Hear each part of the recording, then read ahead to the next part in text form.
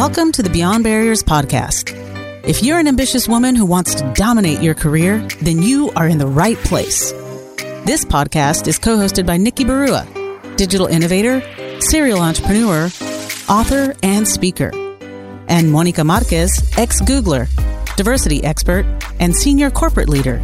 From inspiring stories to cutting-edge strategies, you'll learn how to develop the skill set, mindset, and tool set to get future-ready fast and accelerate your success. Hi, I'm Monica Marquez, your host for today's episode. Can you imagine at the age of 26, taking a $100 birthday gift challenge and turning it into $2 million in order to turn your idea for social change into reality, all in just 2 weeks? Sounds unbelievable, doesn't it? Where would you even begin? Well, meet Carrie Rich, the co-founder and CEO of the Global Good Fund, an organization that accelerates the leadership development of high-potential young social entrepreneurs tackling the world's greatest issues. Just 8 years after taking on her birthday challenge, Carrie has impacted the lives of more than 8.5 million people around the world. Carrie is also the managing director of the Global Impact Fund, a venture capital fund created in 2016 that invests in social impact companies led by people of color and women. In addition to leading the Global Good Fund, Carrie has served on the faculty at George Washington University, Georgetown University, and at the Amani Institute in Kenya, Brazil, and India. Among her many awards, she was named the 2016 EY Entrepreneur of the Year, Washington Business Journal 40 Under 40, Entrepreneur.com Top 30 Startups to Watch, and is the recipient of the Political Women Who Rule Award, among many more. Visit IamBeyondBarriers.com, where you will find show notes and links to learn more about the Global Good Fund and about their upcoming event, Fund the Good, on December 9th at 5:30 p.m. Eastern.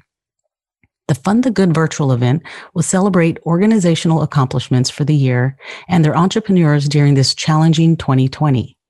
Carrie will be joined by Arlen Hamilton, founder of Backstage Capital, to discuss the role of supporting underrepresented leaders to change the world.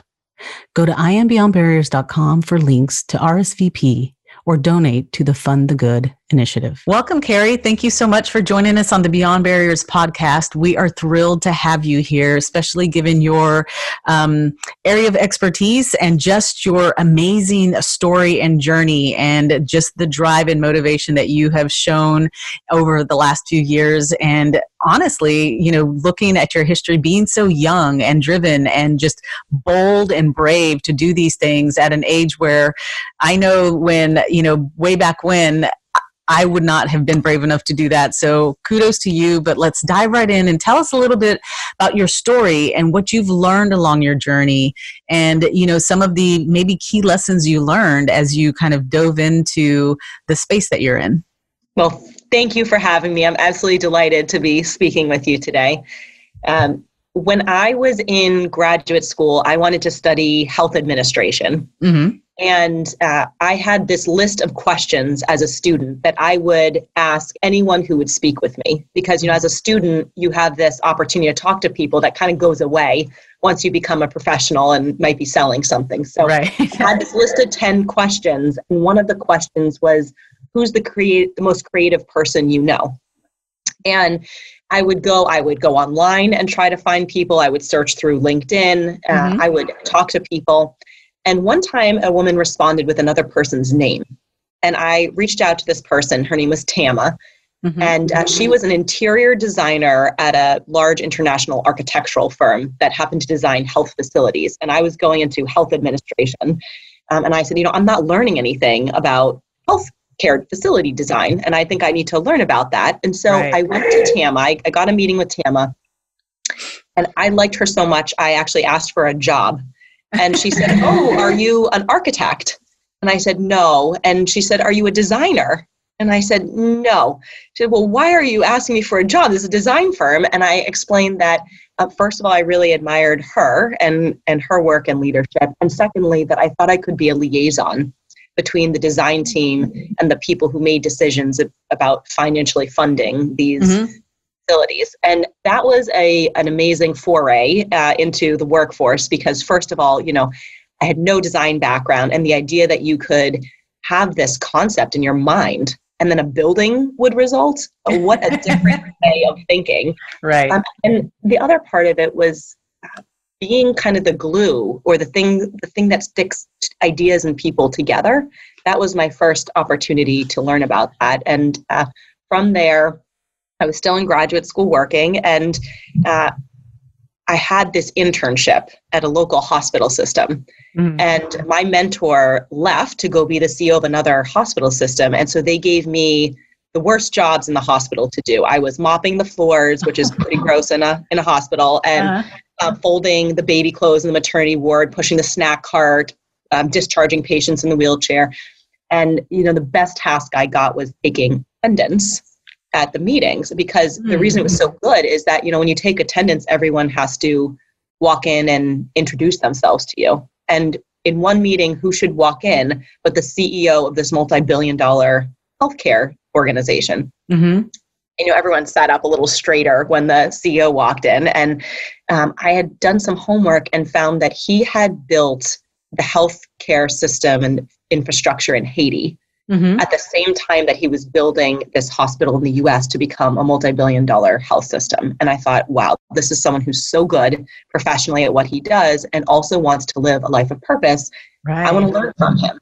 Mm-hmm. And I didn't know he had 16,000 employees. I didn't know how to, get his attention or ask for a meeting. And so I went on LinkedIn and found how emails were structured for the company and emailed his assistant and asked for a meeting to talk about living a life of purpose with the CEO. And I thought, everyone probably asked him to speak about healthcare as a healthcare CEO.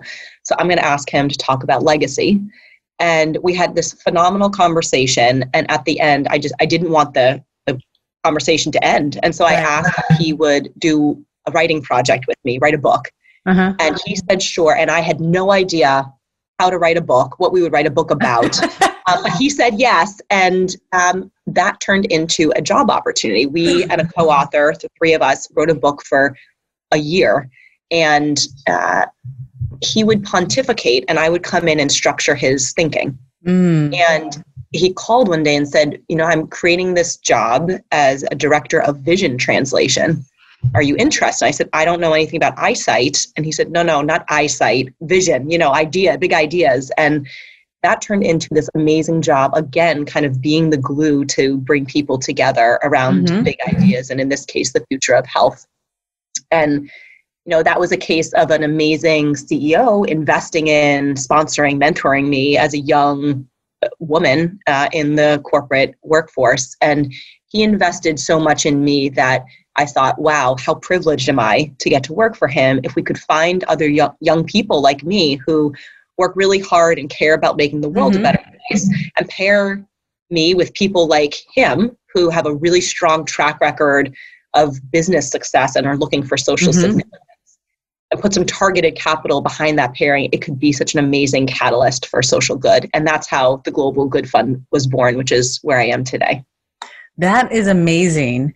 And tell me, just thinking about how, you were proactive, you reached out and you said, listen, I'm going to do some of these maybe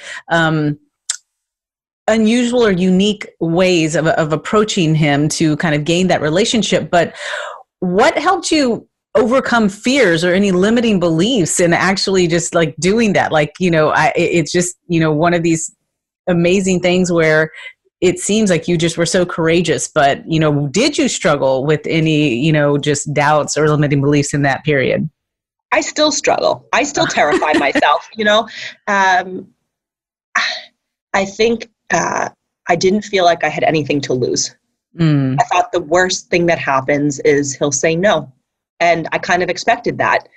But if I don't ask, the answer is definitely no. And I don't know that anyone's ever asked him before. And I think a lot of times we just don't give people the opportunity to say yes. And that if we think from the other person's perspective about what matters to them and ask an appropriate question, even a no often results in something that's better for both parties. So yes, I'm scared all the time.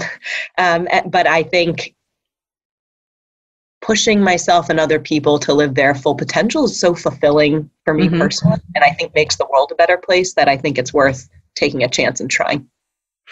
And tell me, let's dig in a little bit into that, because when you're making these difficult decisions or taking these risks, even though you say, you are a little scared or you have doubt, take us through maybe the technique of how you make that decision and kind of give yourself that courage to just move forward.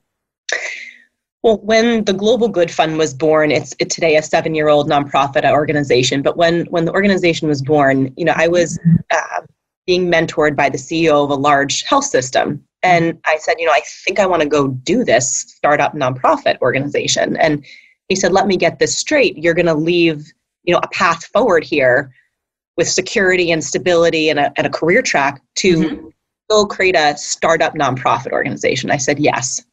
And he took out a stack of napkins and had me write down a financial plan, which I had never done before. And he said, I know you have life goals. I know you have ambitions. You need to figure out what that costs so that you have a plan and can fulfill your life dreams while going out and taking this chance. Having that security of thinking through the back end and how the finances would be structured, it gave me the freedom, because I didn't have financial foundation to fall back on. I didn't come from a place where there's just money flowing. I had to earn my keep, and if it didn't work, I was in trouble. And so it was actually more risky to be uneducated than it was to take a chance.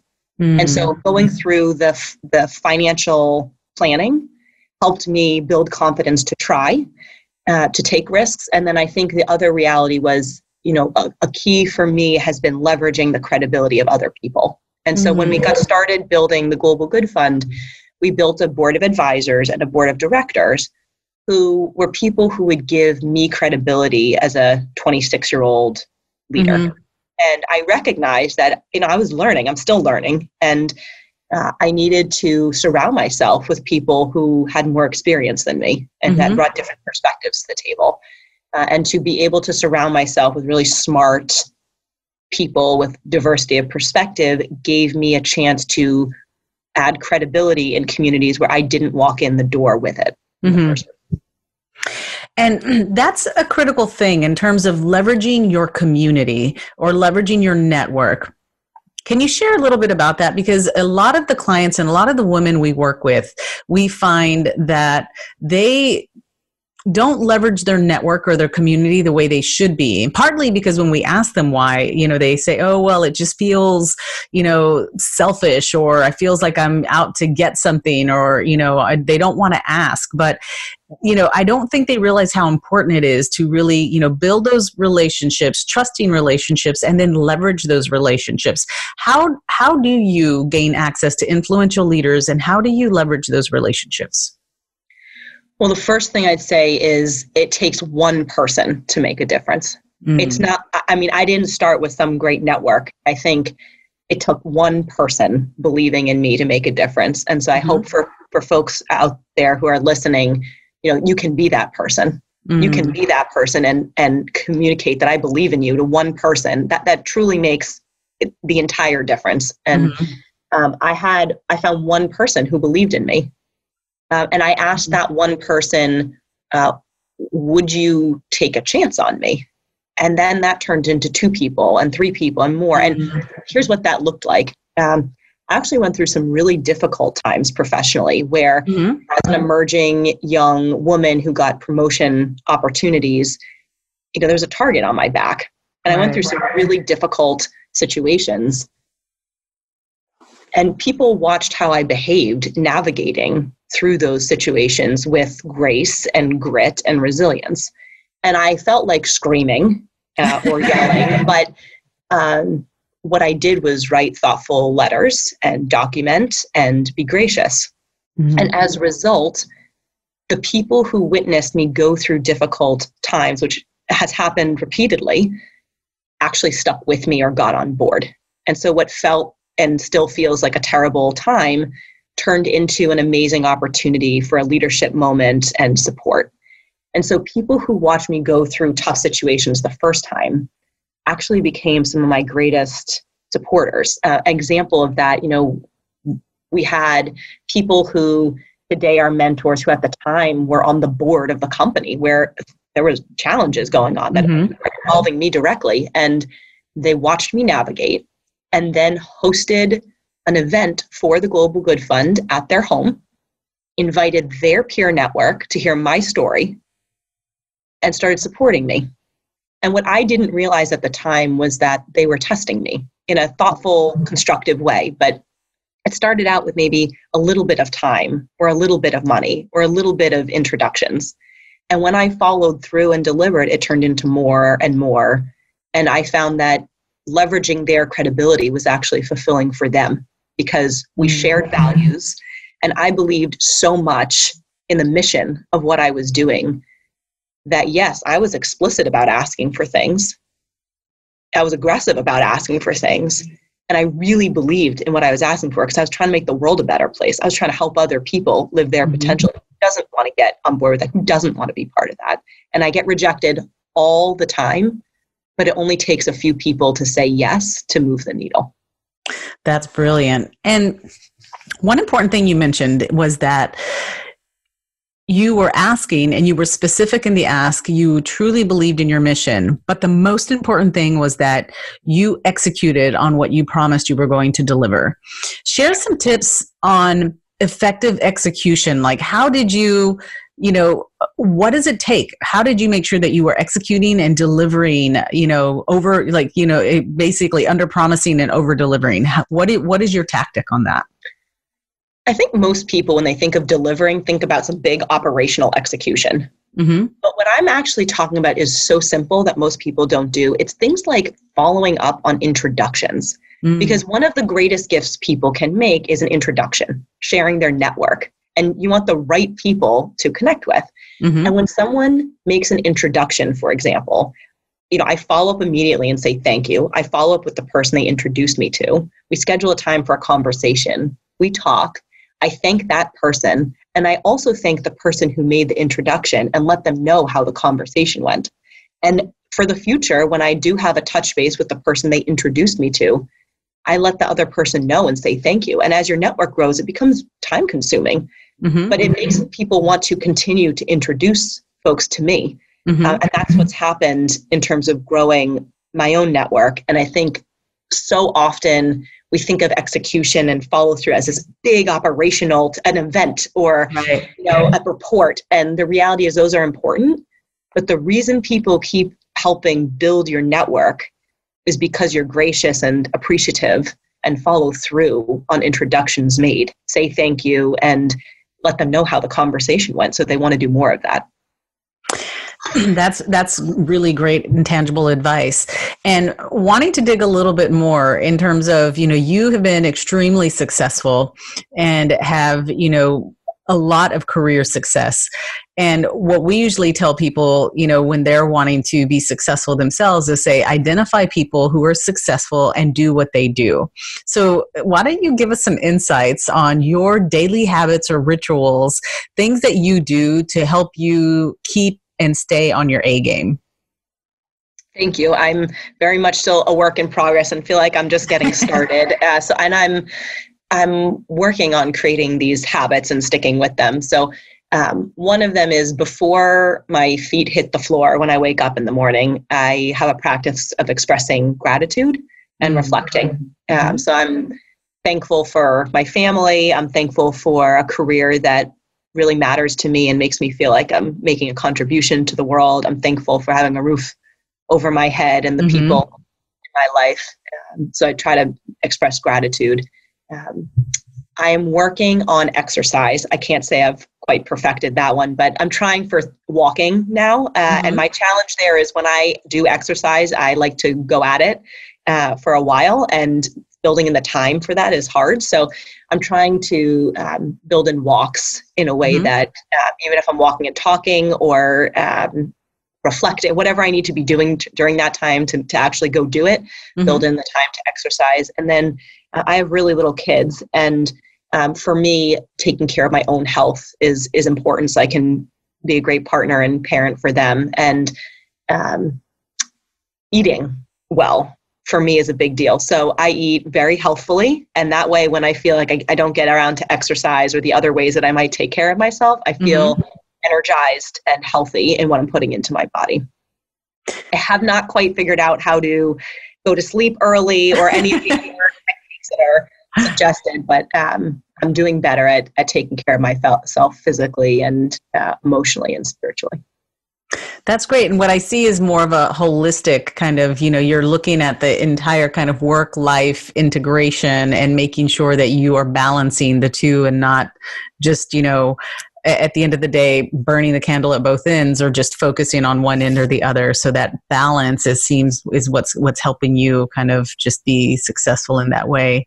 And I think, one of the things that you mentioned is more taking care of yourself physically so that you could give more. Yeah. And I think my idea of balance is basically if you have a tightrope, staying on the tightrope. Some days I might lean a little bit one direction or a little bit the other, or take a few too many steps forward or back, but I stay on the tightrope. I also think, if every day, everything I want to do to take care of myself doesn't happen, it's okay. I look at it every couple days or 3 days. And, if I'm generally over that time period doing what I think I should be doing to take care of myself, then I count that as a win. That's fantastic.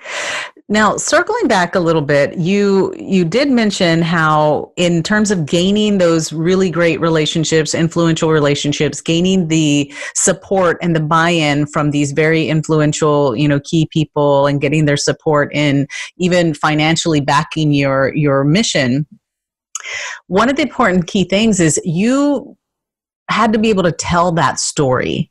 You had to really have that clarity on your purpose and your mission. Can you share with our audience, what was the key for you, or what were some of the things that helped you build or gain that clarity to tell that story so passionately? What was most helpful was that the medium is the message.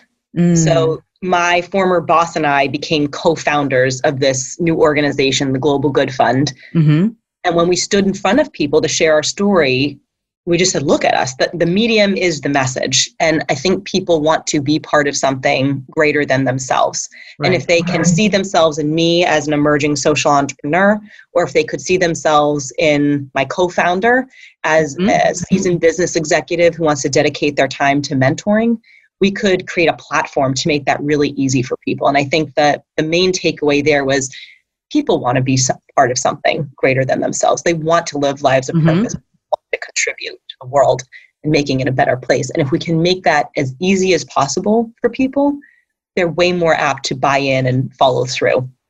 And so telling a compelling story means embodying that story, embodying the mission, breathing the mission, waking up and thinking about it, going to sleep and thinking about it, and making it really easy for people to be part of, in our case, making the world a better place by supporting emerging social entrepreneurs. And so we went from, when I started talking to folks about mentoring, it went from mentoring me to, would you communicate that you believe in another emerging entrepreneur by mentoring that person and helping them accelerate their leadership and grow their social business. And because they could see what that had done for me, it made it a lot easier to communicate the message and what the potential could be for making a difference to other people. That's absolutely fantastic. Tell me a little bit about, because like you said, the role of mentorship or finding mentorships or connecting the mentors to those individuals who need it, those underrepresented or marginalized groups. What are some patterns that you have seen in terms of, in that mentoring process? What are some of the biggest challenges that you or kind of trends that you see that are holding these individuals back? One challenge is having a platform. And so I think some people are born with a platform. Other people don't have a platform and need to figure out how to get one. And what the Global Good Fund tries to do is give people a platform so that their leadership can have a ripple effect across the country and world. And it can be hard to learn how to ask someone to be a mentor if you've never had that experience before. And I think the biggest misconception or myth is that you're asking someone else to do you a favor by being a mentor. Well, the reality is it's really flattering to be asked to mentor. And so you're communicating that I really admire you and I want to learn from you. I want to emulate you. And I think when you approach a potential mentor with that mindset, it's a very flattering conversation that follows. And if you make it easy for that person to give back and make a difference in your life and in the world, again, why wouldn't they want to do that? If you make it an efficient use of their time, if you come prepared, if you're genuine in the way you engage, they want to mentor. And the people who we've been able to connect with as mentors through the Global Good Fund repeat mentoring because it's such a meaningful experience to good use of their time. And so I think those are the misconceptions and the tips for how to engage mentors effectively. I want to dig a little deeper into, you said, as a mentee, you're asking this person to be a mentor, you're asking them for time, and time is extremely valuable. And you said, come prepared. What does that mean for a mentee in terms of being an ideal mentee and really getting the most out of that mentoring relationship? Send your questions in advance, typed up, send them the questions in advance, show up, for every single meeting. There's no reason why you would ever be the one delaying a meeting or not showing up. Always go to them. So I think there's an expectation that we'd meet in a mutually convenient location, and that's wrong. Always go to wherever the mentor is, make it easy for them to make a difference. And then follow up expressing gratitude for what a meaningful conversation that was. And to make it concrete, you could share a couple of key takeaways from the meeting and then plan the next meeting so that you make sure you have it lined up. Do you want to grow your impact as a change agent who ignites transformation in others, but you don't have a proven step-by-step method? Do you want to grow your visibility and influence as a thought leader to inspire others, but you don't know where to begin? The Beyond Barriers High Performance Executive Coach Certification is designed for experienced leaders who want to grow their impact and influence. Join this exclusive community of high achievers, advance your career as a leader, and experience the joy of helping others grow. Go to IamBeyondBarriers.com and register for the webinar to learn more. That's really great advice. Now, digging a little into mentor relationships. A lot of the times, me in working in, diversity and inclusion and working with, underrepresented groups, they'd always come to me saying, I can't find a mentor. I don't, can't find a mentor because they're looking for mentors that look like them. And the reality, unfortunately, is that sometimes there aren't a lot of mentors, just representation or leadership that looks like them. What is your advice on, getting a mentor and kind of demystifying or debunking that myth that this person has to look like you to be a good mentor? I think it's a real challenge, and that would be great if everyone could see themselves in some way in their mentor. And I think, we have a lot of work to do to get to that point. The reality is a lot of the people who have mentored me have not been the same sex, religion, from the same geography, and there's a lot of differences there. And I think the reality is we share the same values. And as long as we share the same values, that mentoring relationship can be absolutely incredible because we care about the same things, and what matters to us is mutual. In that situation, there's a give-get that involves learning on both sides of the equation. And those are the best mentoring relationships, are when it's two-way. I do think it's okay to push for mentors who look, sound, eat, pray like you, like me. And where you can't find someone, it's a great opportunity to ask for a referral. Because I think a lot of times people would actually be interested in sharing their network for such a good cause if they were only asked. Right. So asking, I think, is the most important thing, and really not necessarily limiting yourself or almost opting out of getting a mentoring relationships because you're only looking skin deep or you're only looking at the surface level. And so it's that whole, iceberg methodology, right? Like it's just the tip of the iceberg. If you look below the water level, you will have a lot of things in common with this individual that you just can't see. Yes, and sometimes there are people who have been in a different industry or have a different background or expertise that you might not think at face value is relevant to your work. Mm-hmm. But gosh, it could be such an amazing opportunity to learn and apply the lessons that worked in a different industry to the industry you're in. And I think the same thing can go for how, my mentors have had to deal with different types of challenges. But the lessons that you take away from navigating those experiences are directly applicable to my own life, even though we don't look the same. Mm-hmm. No, that's actually very insightful, just guidance that you're providing. Now, thinking about just this current, just day and age that we're in, right? This digital disruption, but also from just the disruption of COVID and all of these things where most of the time when people think of mentoring relationships, they think of meeting with someone in person, having a coffee chat or lunch or whatever that might be. How has this new kind of virtual meeting setting impacted mentoring?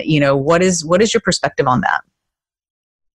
I'll first acknowledge that COVID has exacerbated some of the greatest issues of our time, and it's also created a meaningful call to action for companies to embrace more socially impactful ways of doing business. Mm-hmm. And to that effect, there's an opportunity for people who can and should mentor to get on board. Mm. The doors open in ways that it may not have been earlier. And there's really no excuse for not being able to have a conversation because it's all virtual. I think it can be a little harder to get to those people because it's easy to ignore emails. And so a few techniques there would be to find out where a potential mentor is speaking or has written something and listen or read, participate, and follow up with them to say what a great, here's the key takeaway, or what a great job you thought that was, or here's what you learned from that experience. Could we schedule 15 minutes to talk and come prepare? Here are the questions I'd love to learn from you. So I think acknowledging where you're seeing people being present and what you're learning from those experiences is a good starting point. I'm finding that there are a lot of people who still like to meet face-to-face, right. And that can be, a challenge. And for people who want to do a socially distanced outdoor gathering, that can be okay. But I'd say in general, COVID is actually equaling the playing field in terms of access because everyone's online right now. Right. And I have the opportunity the same way you do to reach out to anyone. Mm-hmm. That's a really interesting perspective. And it's so true now that, there's, leveraging technology to tap into these people and actually get mentored by someone who is now like proximity almost is a non-issue, right? Because it's like, let's just get on a Zoom call and you can mentor me from, across the country or across the world in that regard. Yes. So that's fantastic. Well, thinking about, the final question that we, typically ask all of our listeners is, thinking about women and accelerating their success. And especially in this age of, just disruption of just continuous, digital age, technology is always evolving. What is your advice on having women stay ahead of the curve and continuing to accelerate their success? How can they continue to do that? I think the best way for any person, especially women, to accelerate their success is by investing in yourself, investing in themselves. And I think there's this unrealistic expectation that it's going to be other people who invest in me. And the reality is, if you're not investing in yourself, why should anyone else invest in you? I learned this by finding a women's governance training program that I really wanted to participate in because I thought there should be more women on boards. And it was expensive. This training program was expensive, but I really thought it was a great opportunity from an education standpoint for me. And I knew I couldn't foot the whole bill, but I could contribute, put some skin in the game. And so chairman of our board and said, I'm going to put in some money. Will you put in some money and invest in me in this way? And that was an example of how he saw that I put skin in the game. I invested in myself, not only with time, which a lot of people can do, but money. And it hurt. But I took it really seriously as a result. And when I went to classes, I shared with him how they went. When I eventually got put on a board, I thanked him. And as the opportunities have grown from there, and as I've learned how to help place other women on boards, it's a gift he gave me that keeps on giving. And he may not have, he's extremely generous. He was more apt to invest in me because I first demonstrated that I was willing to invest in myself. And the same thing goes, when I've tried to raise money for ventures, if I need to put my own money in the game, it's not only time, it's money. And it doesn't matter how much. I lead a nonprofit organization, so I would know that it's not about how much money you personally put in the game. It's that you did. You put some skin in the game in addition to your time. You found opportunities that are development opportunities for yourself, and you put your time and money in. And other people are more apt to invest in you if you first invest in yourself. That is such sage advice. I mean, investing in yourself is probably the best investment you can make, right? Because you can really control that ROI on that investment. Yes. But then it's also a level of accountability, right? Like you said, when you're putting some skin in the game, it's going to hurt if you don't really follow through and hold yourself accountable. Yes, it does. I think that is fantastic advice. And something that I myself truly believe in terms of investing in yourself, because, first it has to start with you, right? And if you don't believe enough in yourself to invest in yourself, then how are you going to convince somebody else to invest in you? So exactly. That is fantastic. Thank you so much, Carrie, for taking the time on being on our podcast and sharing your fantastic insights and pearls of wisdom. I know that our listeners are going to probably want to find out how they can get in contact with you just because of the wealth of advice and information and wisdom that you have shared. So what is the best way for our listeners to connect with you, follow you, and also join your mission and help you in pushing your mission forward as well? Well, we would love to engage with you, especially in supporting other young leaders and especially people of color and women through the Global Good Fund, which is www.globalgoodfund.org. And I'd love to connect with you on social media, LinkedIn. Thank you again. It's been such a pleasure. Thank you for listening to the Beyond Barriers podcast. There are thousands of podcasts out there, and we are so grateful that you've chosen to listen to ours.